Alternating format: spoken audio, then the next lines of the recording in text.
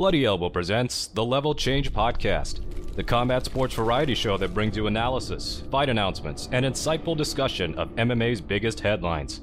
Paid Bloody Elbow Podcast Substack subscribers will hear bonus content, if available, at the end of the broadcast. Be sure to subscribe at bloodyelbow.substack.com for our newsletter and at bloodyelbowpodcast.substack.com for our podcast network. Follow us on Twitter at Bloody Elbow, Facebook at facebook.com/bloodyelbowblog, and as always on bloodyelbow.com. Thanks for listening. Here are your hosts, Steffi Haynes and Victor Rodriguez.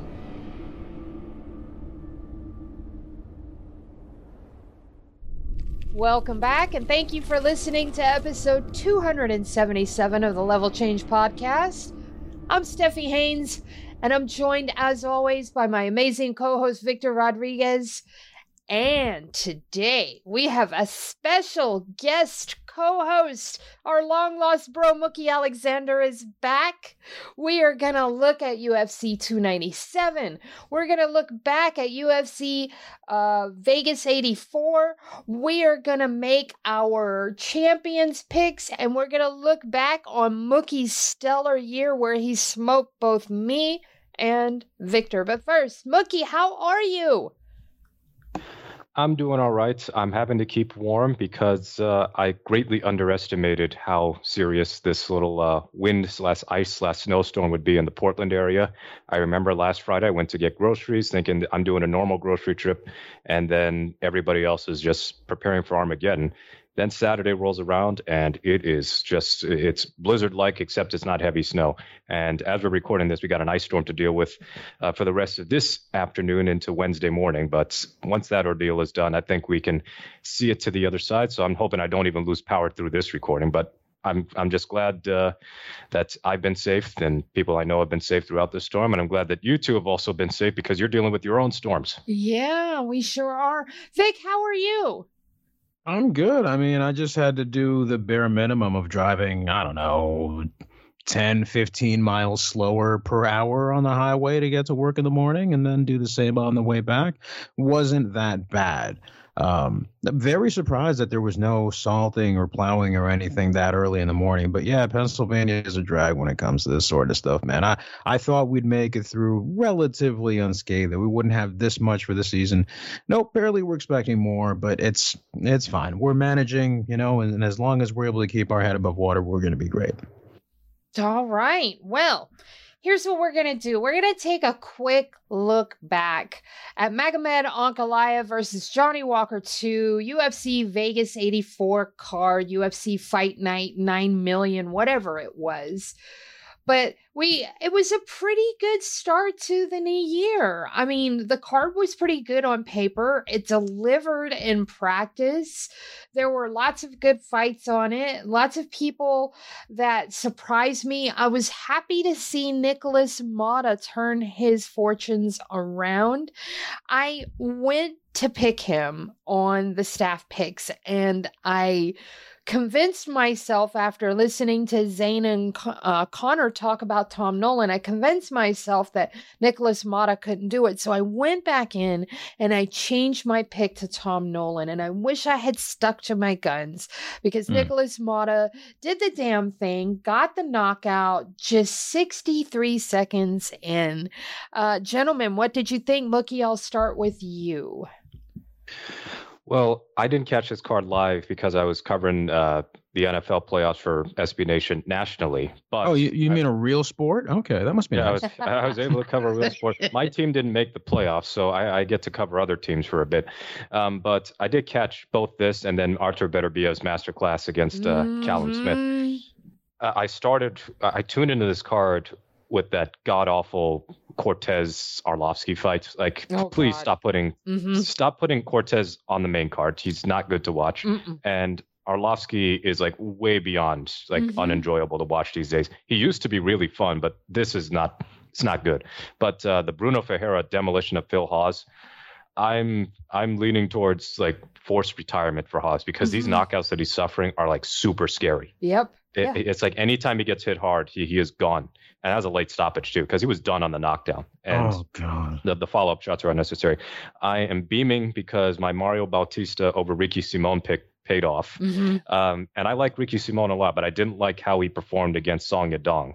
And that kind of played into my mind that Bautista has been very quietly on a good run. He's won now, 6 in a row? I mean, he's absolutely tearing it up. And don't forget, he made his debut against Corey Sandhagen. I mean, that's a tough draw. He's always been an exciting fighter, but that's probably the most composed I think he's been throughout an entire fight against an opponent that high level. So he's one to watch in this division.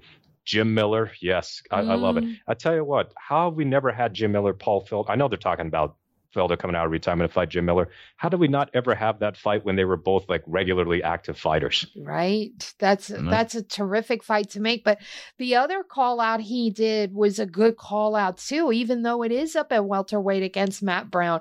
Matt Brown is loving the idea. Jim Miller is loving the idea. I just hope we get Jim Miller on UFC 300. Somebody mentioned the cut under his eye, and I think 3 months is plenty of time for that to heal up. What say you? Just put some tussin on it and it'll be fine. And then Johnny Walker, I swear he is part human being and part cartoon character, because there are few in this business that get knocked out as comically as he does. And he has that like early rock star physics when he gets hit, like GTA 4 physics or Red Dead Redemption physics. Yeah. I mean, Ankalaev just drilled him, and then the follow-up punch on the ground. I mean, he was grabbing his nose right away. I assume he broke it, because I mean, he just looked like he was way out of it. So I think that's a wrap on Johnny Walker ever being a real contender. He probably wasn't in the first place, but Ankalaev, he probably should have been the champion already. Because I thought he got jobbed in the Blachowicz fight. And then the first Walker fight was weird, and now he's got the rematch win. I think he deserves the crack at the belt now. Another crack at the belt. And that right there is what I want to talk about here in just a moment. But first, can we discuss Jean Silva defeating Weston Wilson? Talk about a guy that had a spectacular debut and ruined it with his antics, made everyone hate him right on the spot. How many times was he knocked out in that fight? I mean, to me, it felt like he was knocked out a good handful of times. There were some moments where if had that fight been stopped, I would not have blamed the ref whatsoever. Yeah. I missed that bit. What did he do afterward? Because I know he's the one that had the glasses on that was barking and screaming and just being a complete idiot. Oh goodness, that's him. That's John Silva. He slept Weston Wilson. I mean, just starched the shit out of him. But his post-fight antics and the pre-fight antics, it literally took him 4 minutes to get to the cage in the apex, because they were literally inching along so that he could hype up the 12 people in the crowd. Yes, that guy. So annoying. Well, I guess if you're going to behave like that, you might as well do it in front of you might as well do it in front of a crowd so you can get a hating base or a loving base than doing it in front of no real audience. I mean, the knockout was cool. Like Wilson got knocked out like 80 times in that first round. And I like Mark Goddard, but he kind of was a little too lenient there. Yeah, for sure. And he didn't need to wait until he actually fell over. Yeah. And the other thing I wanted to point out is how good Marcus McGee is, and how very I love his attitude. Let's just say that. I really love his very he's so even keeled, and he's so respectful. I don't know. It's a refreshing change from what we normally get from these guys. So I like that, especially considering how violent he is in the cage. His YouTube channel is a bit of a hoot. He's big into making stoner food because my man smoke a lot of weed, and he's cool, man. He's got a really nice kind of chill personality and all that, so it's pretty dope. I like that. I loved his post-fight speech. I think he's somebody to watch, and somebody worth watching outside of the cage too. So, yep, I like him a lot. So, I'm going to Andrei Arlovsky for a moment. Is it me, or does he quit about 3/4 of the way into round 1? It just seems like he quits trying and is basically just in there to survive the rounds. Well, I know I almost quit watching. So it was, and the thing is, like, Waldo is not a good fighter. He No. he swings everything. He has no tightness to his form whatsoever. But Arlovsky being 44 years old, and he's kind of he was survival mode, and he doesn't really have the power to finish people. His last knockout was when Obama was still president. Yeah. So that it was the Travis Brown fight, and we're approaching 9 years since that last happened. So. Whenever the UFC hypes up Arlovsky as a former UFC heavyweight champion, yes, they're correct, but that's also like 6 presidential terms ago. So I am amazed at the contract that he keeps getting. Yeah. He must be one of the highest paid fighters on the roster. Yep. Because he was getting paid pretty well the last time I remember his reported payouts. And he's not even fighting ranked dudes anymore. At least, he was fighting Ngannou and some other top dudes a few years back, but now he's just fighting nondescript opponents and making bank. And that's kind of incredible considering when he left the UFC initially and ended up in affliction. Yeah, when he left the UFC initially, man, that was acrimonious as all get out. So to see this turnaround, just to see him back in the UFC after their fallout, that was something. But yeah, I'm completely done with Arlovsky. I wish they would just cut him and let some fresh guys come in because, man, I'm sick to death of him. All right, so our standings for this year right now, Mookie's in the lead. He scored 3-1 because he picked Mario Bautista. I went 2-2 and Victor went 2-2. So that's where we're standing right now for 2024. But I want to go back to 2023 for a moment because when the tallies are all said and done, including our New Year's picks, Mookie and I tied for first with 2-10 on our New Year picks last year. And Victor, you were 1-11. So the total standings for the year, Mookie just took off with it like by an entire card and then some for me. So he was in the lead with 127, 74 and 2, and that is after the New Year's picks go in.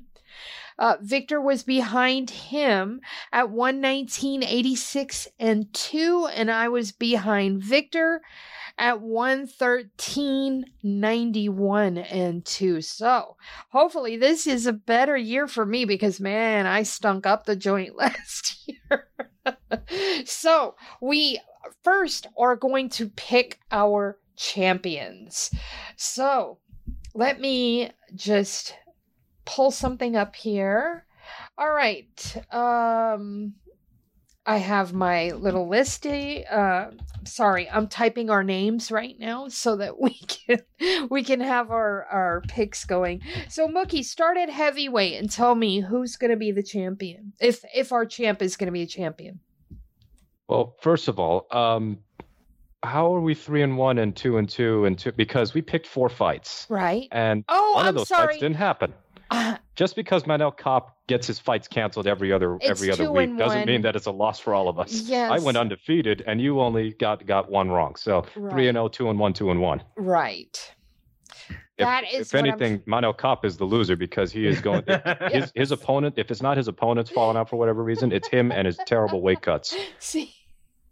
This is why you're here this early in the year. Yes. Keep me in line. All right. So, first off, heavyweight. We've got John Jones in there. Will he be the champ next year? Okay, but by next year, I assume you mean December 31st, 2024, whenever the UFC has their last event. Exactly. This is a loaded question because I don't know John Jones fights at all this year. Mm-hmm. He should, because his surgery shouldn't keep him out for the whole year. And he actually went the whole of 2023 without getting arrested or failing a drug test. So that is a major win in itself. But 2024, another year older. What did he have? A torn labrum or a torn pec? I thought it was a torn labrum, but he also just had an elbow surgery too. Right. Yeah, he managed. I think it was one of those 2 birds with 1 stone situations. Well, the elbow situation though is something that's been long standing, and that he's wanted to have surgery on it for a couple of years, and he finally just bit the bullet and did it. But the labrum was from a training incident. So in general, he should be good to go at some point this year, but they seem insistent on the Stipe fight. Right. And look, that Stipe fight would have been cool 5 years ago, but Stipe hasn't fought in forever.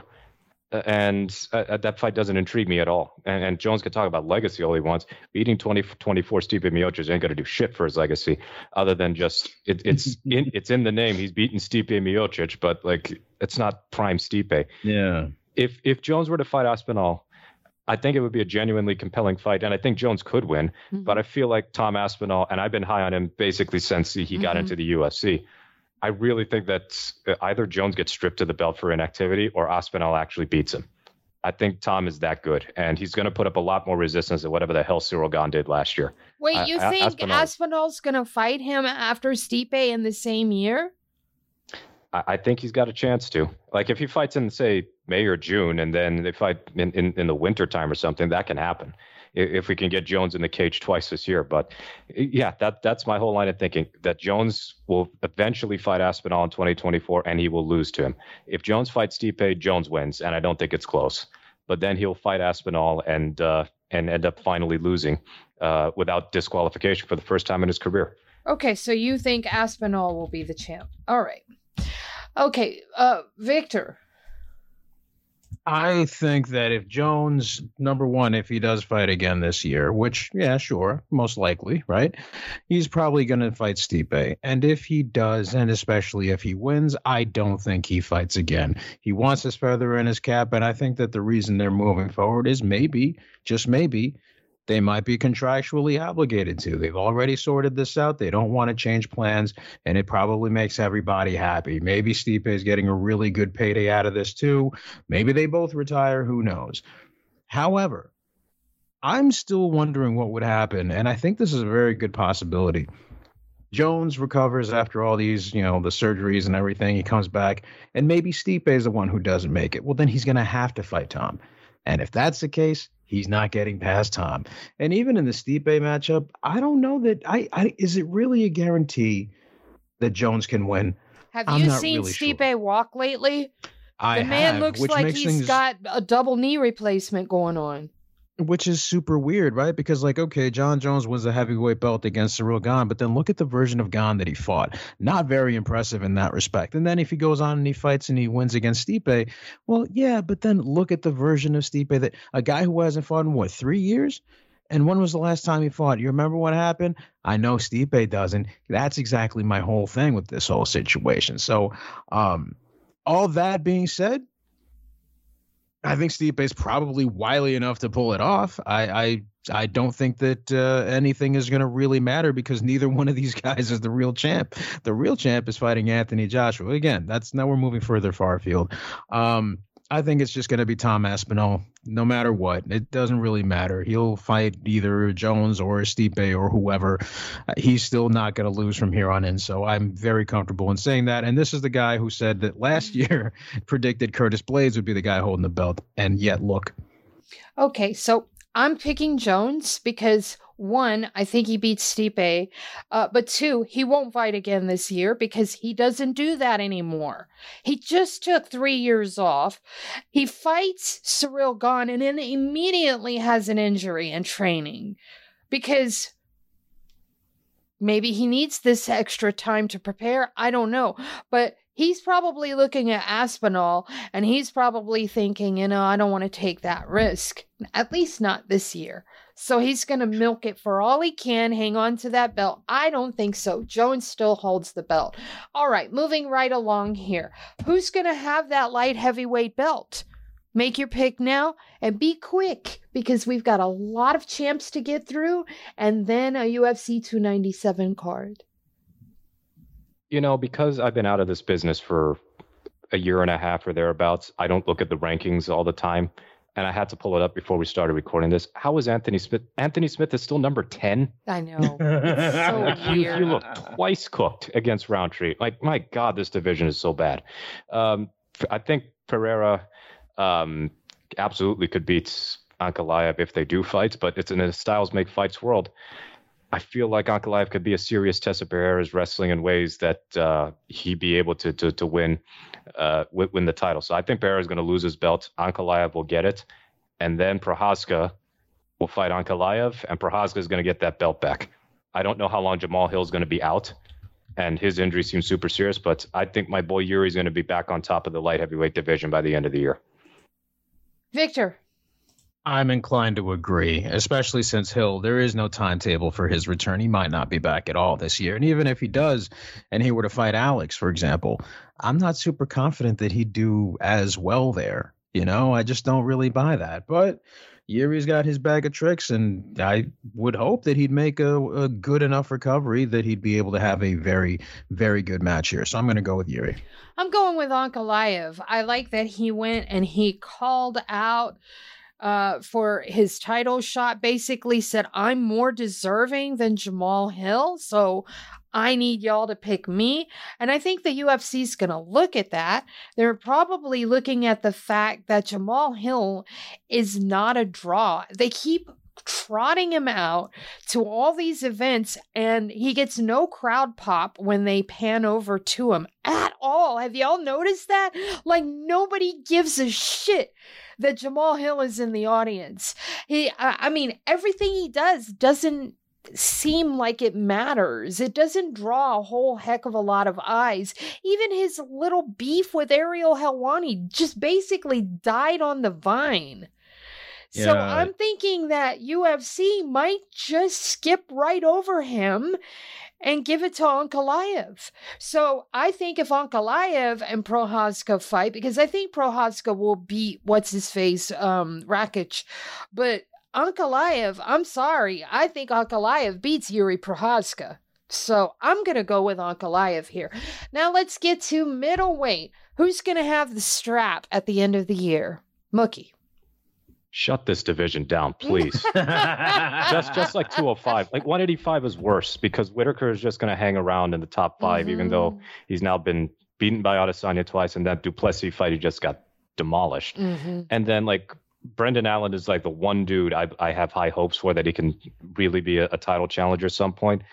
But Hamzat Train got to be subsided a bit with the way he gassed against Usman, and his game is not nearly as expansive as is realized. So. And he's sick all the time. Jesus Christ, his latest thing looks like he's got the fucking measles. Yeah, him and Bolsonaro are having a competition to see how many times they can be hospitalized.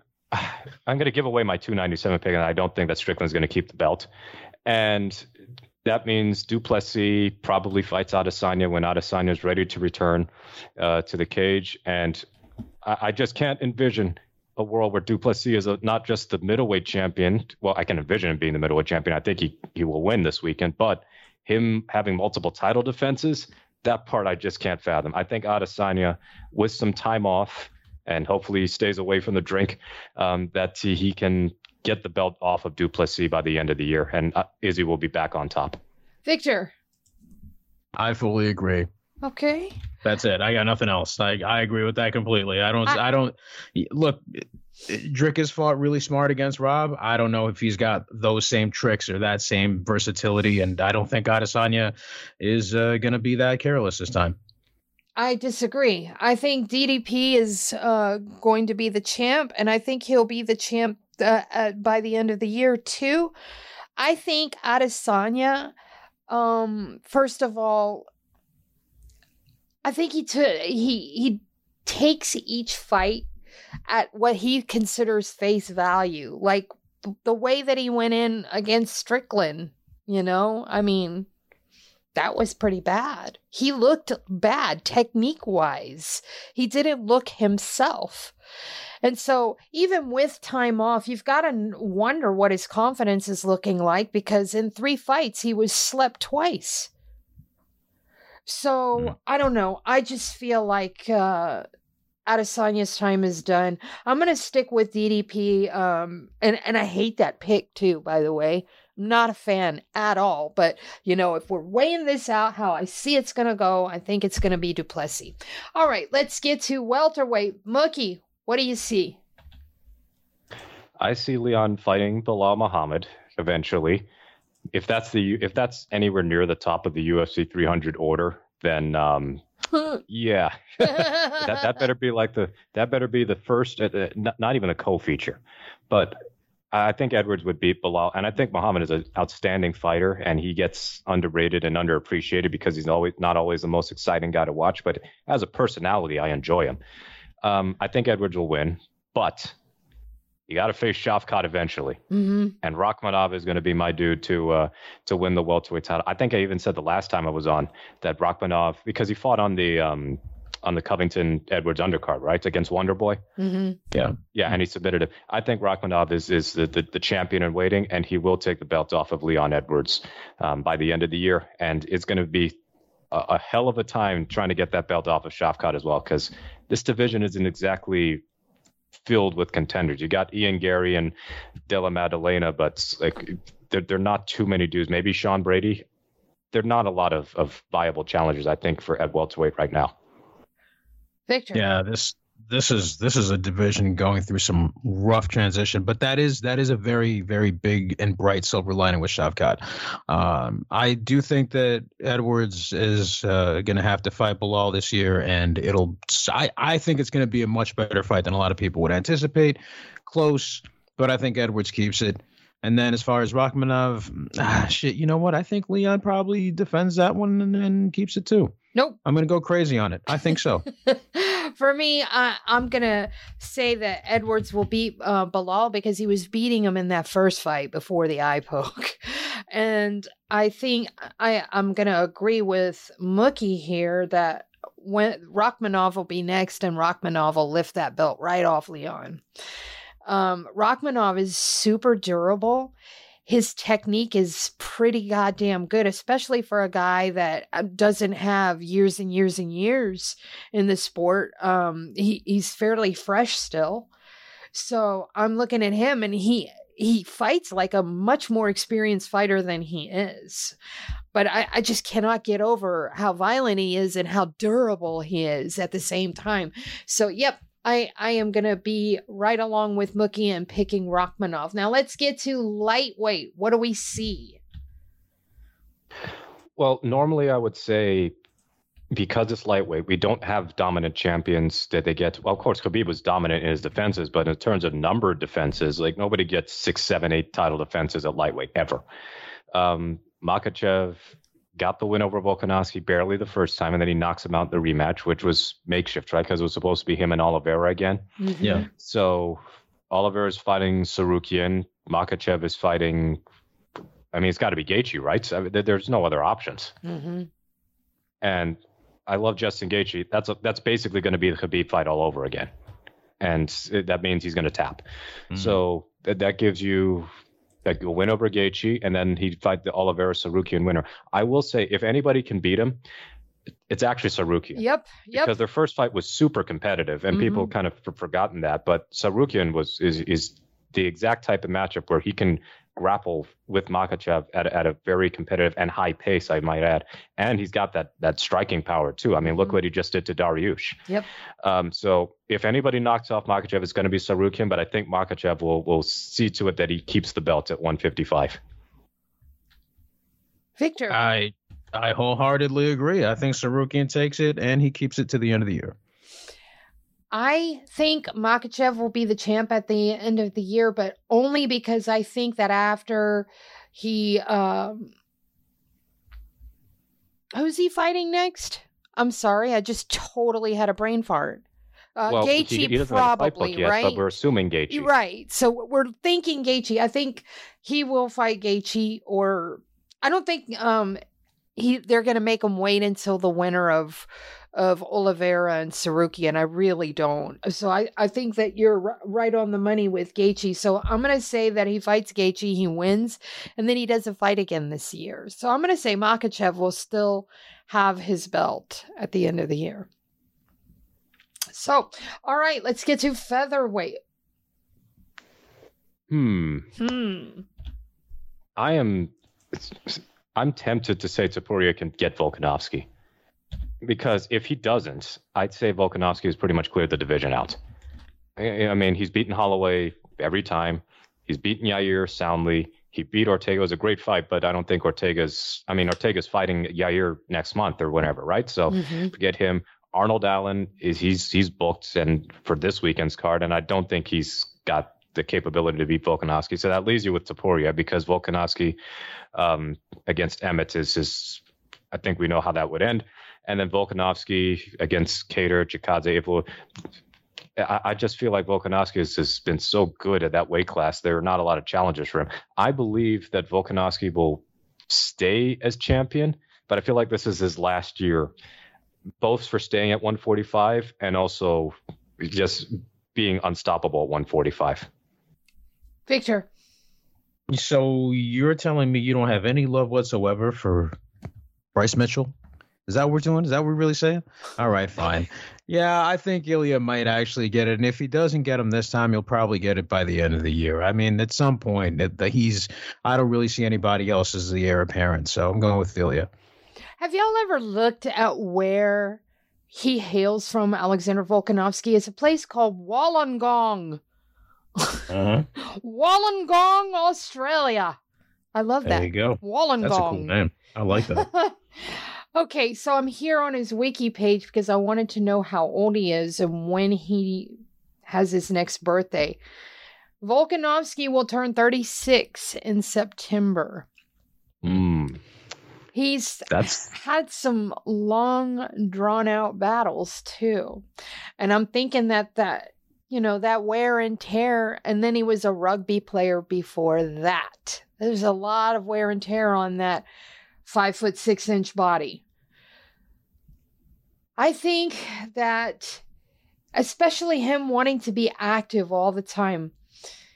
Oh man, I don't know. I'm gonna go ahead and take the Nestea plunge and say it's gonna be Topuria. There's no way he's 5'6". This is some Ron DeSantis shoe lift bullshit. There's no way. No way he's 5'6". You kidding me? He's 5'6". You kidding me on this recording here, lying to me. Don't do this to me, woman. All right. Who's gonna have it at bantamweight? Starting with you, Mookie. This depends entirely on whether or not they actually book Dvalishvili against O'Malley. Because I think O'Malley will beat Marlon Vera in a rematch. Yes. Yes. People may not be big fans of O'Malley, but you can't deny that he hits hard. He is a very precise striker. And he's got great fight IQ, too. He knows when to take his foot off the gas, when to apply the gas. He knows when to change levels. That dude has good fight IQ.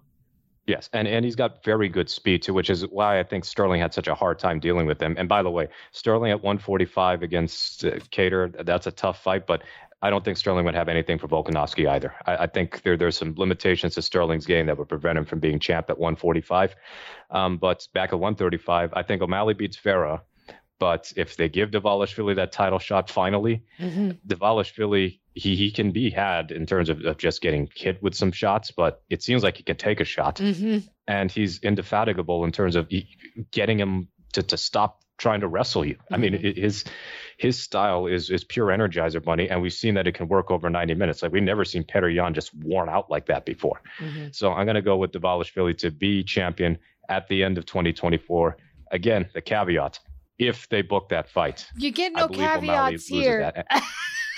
And this is the only fight in the top 5 that I think he would lose. Like, he already beat Jan, kind of controversially, but I think he could beat Cejudo. I think he would beat Sandhagen, and I believe he's going to beat Vera. A wild card here would be Davis and Figueiredo, but like, they're giving him Cody Garbrandt. So that's not the type of fight you would take to say title shot coming soon. Just curious, have you ever watched that O'Malley Yan fight a second time? Because I have, and it was a lot. It was an eye-opener because I started paying attention a little more, and I could see an argument for Sean winning that fight. When I watched it the first time, I was absolutely certain Jan won it, but when I watched it the second time, I could see the argument. Oh, I didn't have any. I had no doubt. I had Sean winning it the first time around, so. Yeah. Does he keep the belt, though? I don't know, man. I think... I mean, at this point, can Merab stop him? Can he control him? I'm not 100% sure. I think he's certainly going to try, but does Vera really not have it for him in a rematch? Nope. Is he really falling off like that? Maybe, right? I don't know. I just don't really feel confident in saying that Sean is going to keep the belt, though. I think maybe Merab takes it, but I'm not feeling too comfortable, so I'll just side with you guys. Okay, with him, because I'm taking. I'm sorry, with Mookie. Yes, yeah, because I'm taking O'Malley to keep the belt. So. Oh wait, no, I'm sorry. I meant that O'Malley keeps it. Yes. Oh, okay, all right. Well, then you're siding with me this time. I'm siding with you. Wait, I thought he said something else. What am I doing today? I'm a mess. All right, I am so a mess. let's talk about flyweight. That'd be you, Mookie. Nobody's taking that belt off of Pantoja. No chance, no way in hell. We got to see him and Moreno fight again, don't we? Mm-hmm. And to be genuine here, I think Moreno could get him the millionth time because Pantoja seems to have his number. He's what, 3-0? Yeah. Beat him twice, and didn't they fight on Ultimate Fighter too? Yes. So yeah, he knows how to beat him. But that last fight was so close and so awesome. Albazi just pulled out of that Mexico City card, didn't he? Yep, and Royval's in. Yeah, and Royval's in, and Royval, that was not a very good performance against Pantoja. You can't have takedown defense at like Darren Till Condit level, right? And be a champion. So I think that Pantoja is going to keep that belt. I think he'll fight Moreno again, and it'll be another classic. But I think Pantoja will get the W. Like as far as contenders, we'll see if Makayev can make his way up the ranks. You can't rule out Nicolau as long as he has a fight that doesn't get canceled again, and then. I don't think Kara France is going to be a title contender again. So I think Pantoja is going to keep the belt.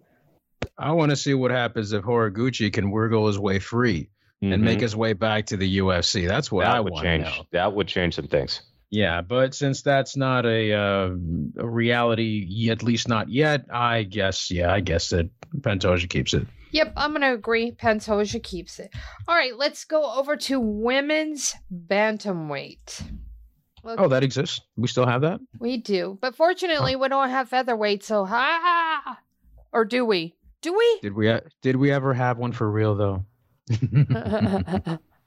They unofficially killed off that division, right? Because Nunes retired. There have been like 2 women's featherweight fights, perhaps, but it's just to fill up the card. Exactly. So we're just going to look at bantamweight and fly and straw. So let's take a look at bantam. Well, bantamweight, nobody's won it. Nobody's won it until this weekend, unless, of course, you have a no contest or a draw. But I guess Bueno Silva would be my pick to win it. As far as keeping the title, her against Juliana Pena would be interesting, I suppose. This division is just depressing. Holly Holm being number 6. I guess Ketlin Vieira can hang around, and Vieira could be a title contender. But I guess Bueno Silva, because I like her clinch game so much and her ability to snap submissions, I think Bueno Silva will hold the belts through the end of 130 through the end of the year. But I'm not saying that with great confidence because this division it's so blocked compared to the other 2 divisions. Victor. Yeah, Juliana should get the belt at some point during the year, but given her propensity to have certain brain farts in some matches, Myra can catch her with something. So I think she ends up with the belt in the end. So Bueno Silva for you? Yes. Okay, same for me. All right, let's get to women's strawweight. Is Grasso keeping the belt? I think you mean flyweight. Flyweight. Excuse me. I'm brain farting again here. Well, of course, Grasso was a contender at strawweight, but it's worked out brilliantly for a flyweight. I think I said last year that Blanchfield could be the one to be the champion very soon, and that was before Shevchenko ever lost to Grasso. Yes. So I'm going to stick with that and say that Blanchfield will win the title at the end of the year. I think that Shevchenko's finally hitting her decline, and but the good news is unlike 135. There are some names here. You got Blanchfield, you got Fior. Jessica Andrade is always going to hang around, even as she takes ridiculously tough fights over and over again. Macy Barber has improved significantly from how she was when she was way overhyped. So I'm going to go with Blanchfield to win the belt. All right, Victor. I think Alexa keeps it. I think maybe Fior will probably be the biggest threat for her right now, but I think Alexa keeps it. I think Blanchfield is more of a threat than Fior because Fior is a lot of her fights. She just barely edges them out, and some argument can be made that the other girl won. But I'm gonna stick with Blanchfield as well. I think Blanchfield has a very high ceiling, a champion ceiling. So I'm gonna go with Blanchfield. Now we're gonna get to straw. Is Miss Whaley keeping it? Yes, I think she beats Yan Xiaonan. And then I guess she fought Amanda Lemos, right? I believe so. Yeah. Yeah, Yes. and I'm pretty sure that was a beating. Then Lemos ended up losing in a one-sided fight. But if there's anybody who I think could beat Zhang Weili in the top of 115, it'd be Tatiana Suarez. I think Suarez has got nothing for Zhang Weili. So it would be an awesome story for Suarez given how long she'd been out with dealing with her injury. So I think it's going to be Zhang to keep the belt, but Suarez would be very much in the running to unseat Zhang Weili as champion. All right. So now we're going to get into UFC 297. All right. We have 7 fights that we're going to look at. I know a lot of people looked at this card and said, oh, it's weak. It's weak. Kind of, yes, as far as name value, but as far as good fights that, really work for me, I found 7 of them that I liked on this card. So we're going to start with Jillian Robertson versus Poliana Viana at strawweight. Mookie, we're going to go to you first. I think this is an easy fight to figure out. It's either Jillian Robertson is strong enough to outgrapple Poliana Viana, or she isn't and she loses. Viana just lost her last fight by submission, and I think we kind of know Robertson's style has a hard ceiling as far as who she can and cannot beat. I think her style is tailor-made to beat Viana, so I think she gets a submission win in front of her home fans. Yeah. Victor? Fully agree. It's Robertson by submission yet again, and she will be smoking another joint majestically. We are all in agreement. All right, next up, we're going to look at Brad Katona versus Garrett Armfield. This one's going to be a banger. Yeah, that Brad Katona Cody Gibson fight was awesome. And I actually enjoyed a good chunk of the fights on the tough this last season of The Ultimate Fighter. And it wasn't just because Conor was the worst coach ever, or at least right up there with Rampage for worst coach ever. But like the fights were actually good, and a good number of those fighters probably should be on the UFC roster anyway, and shouldn't have had to go through tough in the first place.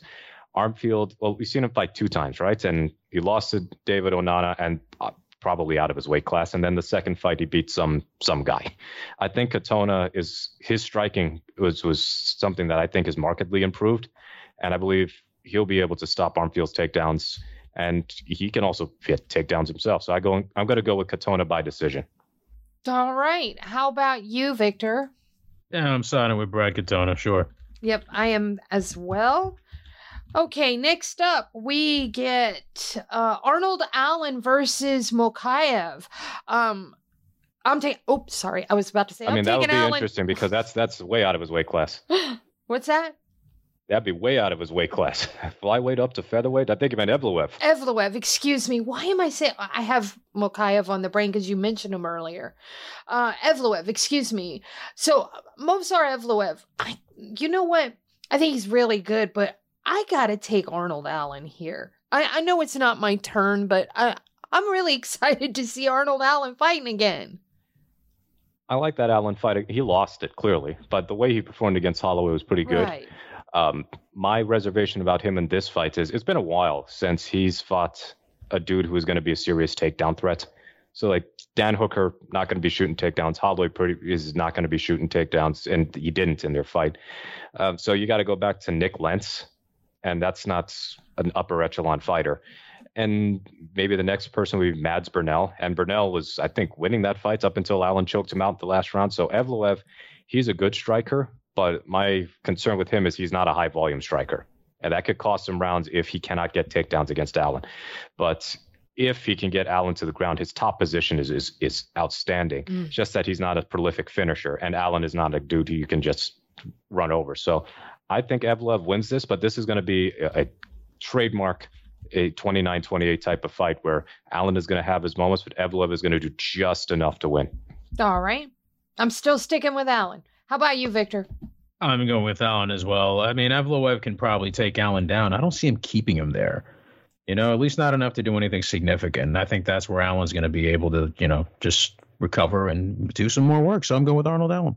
All right. Next up, we get Chris Curtis versus Marc-Andre Barriault. This isn't the greatest fight, but as far as divisional movement, we could see some here. Marc-Andre Barriault is trying to get into the rankings. Chris Curtis is already there. I think Chris Curtis is going to win, but I really hope it's Barriault because I can't stand Curtis. So, Mookie, how are you going on this one? I think Canada's in for a good night. I'm going to go with Barriault. And he didn't start his UFC career all that well. And lately, he's been a hell of a lot better. I think he took a loss a couple of fights ago, but he's also been pretty entertaining to watch, which is why I think this could be a fight of the night contender given Curtis's style. I mean, he can dish out punishment, but he can also be vulnerable to big shots in return. So I think that Barriault is going to get this, and it's going to be a back and forth thriller. This is on the main card for a reason. It's a real crowd pleaser. I don't see a future contender in either one of them, and I'm actually kind of surprised Curtis is even ranked, but it is middleweight after all. I'm going to go with Barriault to win. Okay. How about you, Victor? I'm going to have to agree. I don't know if I'm not saying that his heart isn't in it anymore, but when you're losing the current day Kelvin Gastelum the way he did, I don't know. I can really trust him. I forgot all about that fight. Jesus Christ, I'm going with Barriault. Oh my God. Yeah, I'm going with Barriault, man. He's finally looking like the dude that he was when he was in TKO and, the guy that the UFC was hyped about when he brought him in. So nice to see him turning stuff around and getting 2 in a row. He might make it 3, and I'm going to bet on that. All right. So we're all going to go with Barriault. Next up, we got Neil Magny taking on Mike Malott. I really like Mike Malott a lot. You've been waiting all week to drop that gem. When I saw him on there, I could not wait to get here today so we could do this. Mookie, do you like Mike Malott a lot? Yeah, I do. A hell of a lot more than 2024 Neil Magny. Right. And years ago, this would be one of those where, hey, it's Neil Magny against an up-and-coming fighter. I guess I'm going to go with Neil Magny to show him what's what and grind out a decision. Magny looked awful against Machado, Gary, and I think that Malott, his chokes are so slick. I mean, he walks onto them quickly. I remember the one he got in Contender Series. That was as tight a choke as you could get in next to no time at all. And he's a finisher. And if there's been any problem with Magny is guys who are serious submission threats who are capable of grappling with him, Magny has been run over before plenty of times. So I'm going to go with Malott by sub. Me too. How about you, Victor? You know what's funny? That if Magny wins, the headline's going to be Malott loses the plot. That's what we're going to do. His favorite movie, The Sandlot. I could do this shit all day. I do weddings and bar mitzvah, and I do hell. I'm going with Mike Malott, man. Look, Neil Magny's such a tough, God, his fights, we've complained about this every single time. It's such a tough thing to pick because, sometimes you can't really trust him, but then he finds some of these younger prospects to feast on and just take. And Malott is not exactly the youngest. I mean, this dude's been fighting for close to a decade. But, I mean, come on, man. I don't know how much. I don't know, man. I'm pretty sure Magny might win this, but I'm going to pick against him regardless. Yeah, I'm going with Mike Malott too. And now every time I look at him, all I see is him walking down the little coming out of that little hallway from the locker rooms, and the whole barricade falling over with all those fans that fell over on him. God.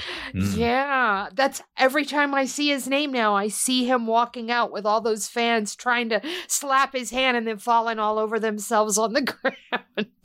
But anyways, I got to take Malott. That dude is, wow, talk about violence on 2 legs. That's him. So we get to the co-main event. Raquel Pennington versus Mayra Bueno Silva. We all picked who we were going to say was going to be at the end of the year the champ. We all picked Mayra Bueno Silva, so I'm assuming we're picking her to win. Yes, and I'm just hoping the crowd can stay awake because this could be a terrible fight. It's going to be a terrible fight. It's mostly because of Pennington's history of less than stellar fights, because this is going to be in the clinch a lot, I would think. The thing is every woman that's going to face Raquel Pennington says the same thing. I'll be the one to make it exciting, and not a single one has been able to achieve that. I mean, Rocky goes to decision all the time. She has 2 finishes in 9 years. Jesus Christ. That's terrible odds at a finish here, at least on her part. I'm hoping Mayra Bueno Silva can get it done, but I honestly think this is going to be the longest, most grueling 5 rounds that we have to endure this year. Yeah, I'm going to go with Myra on this one. I mean, Rocky's got a lot of grit, a lot of tenacity, does some really good things very well, but I don't know, man. Myra's just crafty, and she's got a better finishing instinct. All right, so we get to the main event. Here we are. Mookie, what do you see? I had to watch the Duplessis Whitaker fights, and if I can give props to Duplessis as a fighter, is how much stronger he was than Whitaker, because the way that he took him down, just that's not how we normally see Whitaker. Whitaker hardly is on his back in those with those types of takedowns, but he is strong, he is powerful, and he's aggressive. Now, could that get him countered a bunch by Strickland? Sure, but when Strickland has got offense coming back at him, he's not always like he's not an indestructible figure. So it's mystifying how Duplessis' game actually works. Like, it shouldn't work. And it probably works in only 3 weight classes, and they happen to be 185 and up. And I feel like even though Strickland is the much more technical fighter, and by that I mean he throws the same combination over and over again, I think Duplessis is capable of just wearing Strickland down and maybe landing a big shot to get a knockout. You go ahead first, Victor. Yeah, I think Drickus probably gets him. I don't know how, and I don't know exactly, to what degree he'll be able to come close to a finish. But I think he takes it off of Sean. Sean's looking kind of vulnerable, man. He had the right game plan against Adesanya. He did well against Abu Sapien, and he racked up all those wins and everything. But I think at this point he's been figured out too. He seems vulnerable. He's in, allegedly better shape and everything now, but I don't know. I don't buy it, man. I don't think this has any real longevity, so I'm going to go with Drickus. I'm going with Drickus because I think that he's, as Wookie said, strong as an ox. I know his striking is wild as shit, but his grappling is pretty on point. I just watched a video of him beating an entire Gracie Barra team, all of them by submission, might I add, 4 dudes. And I don't think that he's going to finish Sean, though. I think this is going to go to a decision, and Drickus is just going to outpoint him, outmuscle him. I think it's going to be a lot of takedowns. I don't think he submits him, though, because Sean's got a pretty good jiu-jitsu game, so I'm not going to give him any submissions here. I just think he's going to outpoint him, and it's probably going to be something 49, 46, 47, 48, something along those lines. But yep, I'm going to take DDP as well. So there we have it. Mookie is going with Jillian Robertson, Brad Katona, Movsar Evloev, Marc-Andre Barrios, Mike Malott, Mayra Bueno Silva, and Dricus Duplessis. I am going exactly the same, except I am taking Arnold Allen. And Victor is going exactly the same, except he is also picking Arnold Allen. So only 1 pick difference between us. Now, for our subscribers, our paid subscribers, you guys stick around. We have some headlines coming up. Well, a big headline that we're going to discuss at length.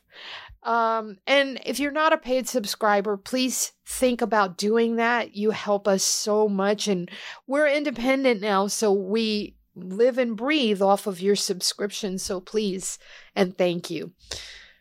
And we'll be right back.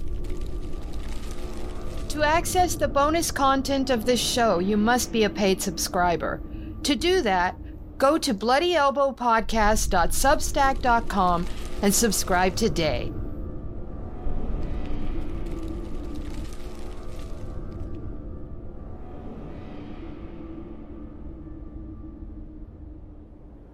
Thank you for tuning in to this Bloody Elbow podcast production. Subscribe at bloodyelbowpodcast.substack.com. Give us your email and receive notifications when your favorite shows drop straight into your inbox. We're also found on a wide variety of podcast outlets. Just search for Bloody Elbow Podcast and you will get new shows throughout the week, including the MMA Bunker and MMA Tete-a-Tete shows with Kid Nate, the Level Change Podcast, the Hey Not the Face Podcast, the MMA Vivisection main card and prelims UFC preview shows, the 6th Round Post-Fight Show, the Show Money Podcast, and the MMA Depressed Us.